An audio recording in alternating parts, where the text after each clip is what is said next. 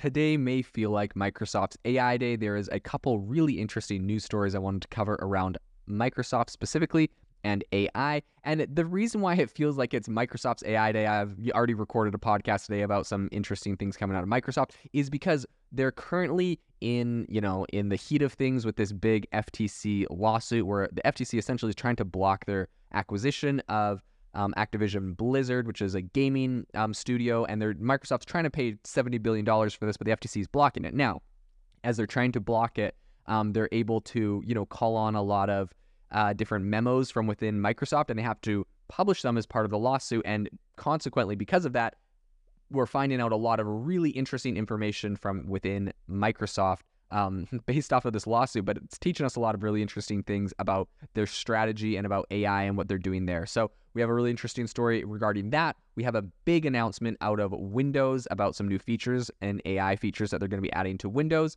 and then also some really interesting new tech. So we'll dive into it without any further ado on the podcast. The first thing I want to say is that there was recently a memo released that essentially Microsoft is saying that it knows it's out of touch with Gen Z, and their plan to lure them back to Microsoft is AI. So apparently there is a quote-unquote relatively low share of Gen Z users compared to competitors, and that Microsoft essentially is saying that this could be a quote-unquote long-term risk. So the memo was obviously released with this whole lawsuit, but essentially Microsoft is saying they know that, essentially the CEO said, our relatively low share in these segments presents a long-term risk to our overall modern workplace business. And he was saying this June 7th to last year to their board of directors. And I think what's really interesting here is the fact that they know they're losing market share, and they know exactly where they're losing it to. They said, when referring to Gen Z users and what they prefer to use, they said they prefer to use quote-unquote simple, lightweight, and collaboration-first applications who scale through freemium business models and bottom-up adoption within companies. Now, this is absolutely nothing shocking, right? Gen Z is going to be using Google Docs, Google Sheets. Why would they be using Microsoft Office when all of Microsoft Office is typically, like, a lot of people are using that within their company and their company is paying for it? Or even, I remember back when I was in university, we had a deal to use, Excel and, PowerPoint and that kind of stuff through like the school would pay for it. But as soon as I left school and it was no longer free, I preferred the Google alternatives for free. And so I think this is what they're seeing with a lot of Gen Z companies or a lot of Gen Z consumers. Why would they be, paying for a lot of Microsoft's, expensive software? Now, when I say expensive software, obviously Microsoft makes an insane amount of money from this, and they've made a lot of money by making sure that corporations are using it. But it's true. A lot of this specific audience is focused on kind of these freemium areas, and they scale up from there. So I do think, it's interesting that for them, it's like, here's the thing. Microsoft can't just say, we're going to make Microsoft Word free because it's such a big source of revenue for them. So it's just kind of interesting that they have to come up with another solution to, quote unquote, lure these new Gen Z users, because they, they're competing with free, which is incredibly hard to do. So it's going to be interesting. And they believe that AI is the way to do this. So right on, a year later since that memo was released, it looks like they really are obviously, putting their money where their mouth is. They've released a lot of incredible tools with OpenAI in this space and integrated AI into every single tool they have. And specifically, they are announcing a Windows 11 new tool, which essentially is a Windows Copilot. And they have this preview that they're allowing some of their, that they're sharing out to their dev channel right now. But essentially what it is the fact, so back in May at the Build conference, they introduced this Windows Copilot for Windows 11. And so they're actually allowing people to test that out now. They're offering an early look at it. And it does look really interesting. I'm looking at a picture of it right now. And essentially what it is you can pull up this little side panel on the side of your Windows computer, and you can ask it any questions you might need. It does actually look really useful because you can just say in plain text, hey, switch my computer over to dark mode and, mute my microphone, or anything you want your computer to do instead of having to dig through the settings, which I know some people are oh, I'm super fast at digging through my settings. Congratulations. But dude, I swear for some things, especially on my phone, so I know I'll sound tech illiterate for this, but on my phone, sometimes I cannot figure out how to change something very simple in the settings. It's frustrating. I'm not sure exactly what area it's in. And so I sit there searching and like clicking on, going down different branches on my phone's settings till I try to finally find the right thing and change it. Maybe I'm the only one in the world. I doubt it. Maybe it's me and a lot of older people. Who knows? But in any case, this seems like a feature that would be very useful where you can just put in plain text what you want to set up. Say something like, hey, turn on dark mode from the hours of 6 p.m. till 6 a.m. Or, for me, I like to turn my phone into black and white mode sometimes to make it less distracting or less bright. So there's a lot of different things you can do, and I think this is going to be a cool feature. I did see something very interesting. So, of course, you can ask it different questions. It essentially is also the Bing AI browser. So you can ask it things like you were searching on a search engine as well and get those kind of responses, but you can also do things specifically for your computer, which I think are useful. But this is what's very interesting that I saw in this kind of side panel they have going on is you can choose a conversation style. You have 3 options. You have more creative, more balanced, or more precise, right? I think this is a good play by Microsoft because I think it defaults to more balance, so it's just kind of in the middle. But sometimes you want, like, if you're using this to write, for example, like creative literature and you're trying to make a creative story and you want this thing to be more creative, like you don't want this to be fact-based. You just want this to be fun and exciting and whatever. And there's a lot of use cases where you might use that.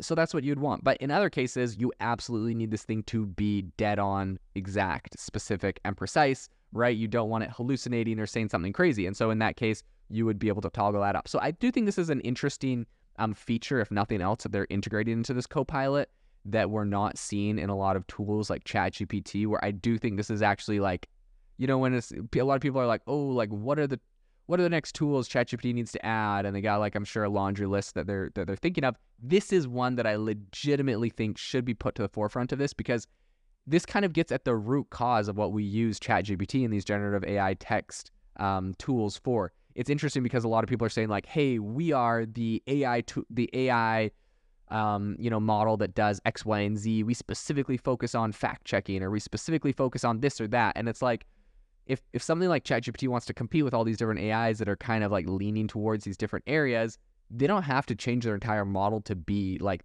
something very specific like that. They can just use some sort of toggle like this. And maybe that does mean that they actually have 3 different models they've trained. It probably does. I'm not 100% sure. It may mean that they need 3 different models, and depending on the toggle you have, it's like GPT-4, but it's more creative, or GPT-4, but it's more precise, and then to change like the weights or something in the back end. In any case, very cool use case. So something interesting about this whole Windows Copilot thing, though, specifically, is that it's going to appear as a sidebar on the right, but it's not going to overlap with your screen, which I actually think that's really important, meaning if you're working on a document and you open it up, it's not going to like cover up the side of your document. It will resize the screen so that everything is pushed to the side. I think that's a very, useful thing that they'll be doing. So in the first preview, you can ask it a bunch of different questions, and you can ask it, to change your computer to dark mode, turn on Do Not Disturb, take a screenshot, summarize a website, write a story about a dog who lives on the moon, make a picture of a fish pond with lily pads. So they're integrating more than just the chat. They got the images in there as well. And I think this is going to be a very interesting tool. They have a specific icon on the top right that is going to, summarize feedback on any issues that you run into. And I think this is going to be a really interesting tool. I think it's going to get a lot of adoption. They did say in their little release, they said, please note that not everything shown at build for Windows Copilot is included in the first early preview. For example, Windows Copilot has a basic set of Windows settings plugins, but no third-party plugin support yet. Over time, features will be added as we refine the Windows Copilot experience with Windows Insiders. So I think that this is, obviously a really big step for them and a really big feature, but they're slow rolling this. They're not going to release it too fast because they want to make sure the quality is really good, and what they actually produce is something that people want. So I think Microsoft is making some big plays. I'm not 100% sure if this is going to completely capture the the Gen Z market that they're so desperately looking to grab. One last piece of news out of Microsoft I wanted to cover today, then I promise I'll be done talking about Microsoft maybe for the week. Who knows? If they release something crazy, I'll have to bring it to you. But the one last piece of news out of Microsoft that I did think was quite interesting is the fact that their new AI, they're creating essentially some new AI that's going to help you shop on Bing and Edge, right? They're trying to push people over back to Microsoft Edge. And the idea is that it's going to create buying guides. It's going to help you with reviews and help you with price matching. And they're integrating AI into all of this. So essentially, Bing Shopping is getting a overhaul, and they're adding a bunch of new interesting AI features to it. So I think this is, following Microsoft in February, they unveiled Bing Search, which is powered by ChatGPT. And they essentially called this an AI-powered copilot for the web. That's their slogan for it. And essentially, you can do things like making shopping lists. You can summarize PDFs. You can generate LinkedIn posts, and everything you can do with ChatGPT and maybe more you can do on Bing. It kind of goes back and forth. Sometimes Bing can do a little bit more. Sometimes they front run some features, and sometimes OpenAI catches up. But in any case, I want to talk about 3 specific areas where AI is now going to be included for online shopping. And this is, I think, particularly important as we're about to see a bunch of different, sales events coming up. We have Amazon Prime Day, we have Walmart Plus Week, we have Target Circle Week, we have Best Buy's Black Friday in July, which I think is essentially Amazon Prime Day became a big thing, and now Walmart, Target, and Best Buy are all trying to kind of piggyback off of that. And then now it looks like Bing is trying to get in with their own thing soon. But this is what they're doing. So the first thing they're doing in e-commerce is buying guides. So Bing is going to use AI to generate buying guides, which are tailored on your shopping related searches. So those guides are going to take search terms like college supplies, and they'll offer categories, product suggestions, and tables comparing items. And the buying guides can actually be accessed in Bing Chat or in the Edge sidebar. And the Bing guides are available in the US right now, and they'll be coming soon to other markets. And the Edge buying guides are starting to roll out worldwide. So I think this is really interesting. They're kind of building these quote unquote buying guides, which sounds to me really, really corporate-y, really corporate-y, really consumer-y. They're just trying to create more stuff to make you buy things. But I actually do think that they're going to offer some information, some interesting information, and some relevant stuff that might actually be useful. They're also going to do review summaries. So, we love to dive into all of the reviews of the latest products, and they're going to help summarize those reviews. And they'll use AI to suggest specific aspects about a purchase that you might be interested in. The third thing they're doing is price match. So once you picked out a product, Microsoft Shopping Tool is going to price match with, essentially the company, they partner with a bunch of different US retailers who have existing price match policies. So even after a purchase, the feature will monitor the price's item and help you request a match if the price on your item drops. This is really, really interesting. And to be 100% honest, I would use Bing Shopping or whatever over Amazon or anything else for this feature. Come on, how many times have you purchased something on Amazon and then you go back 2 weeks later and there's a sale or it's cheaper and there's kind of this bad taste in your mouth because you wish you had bought it sooner?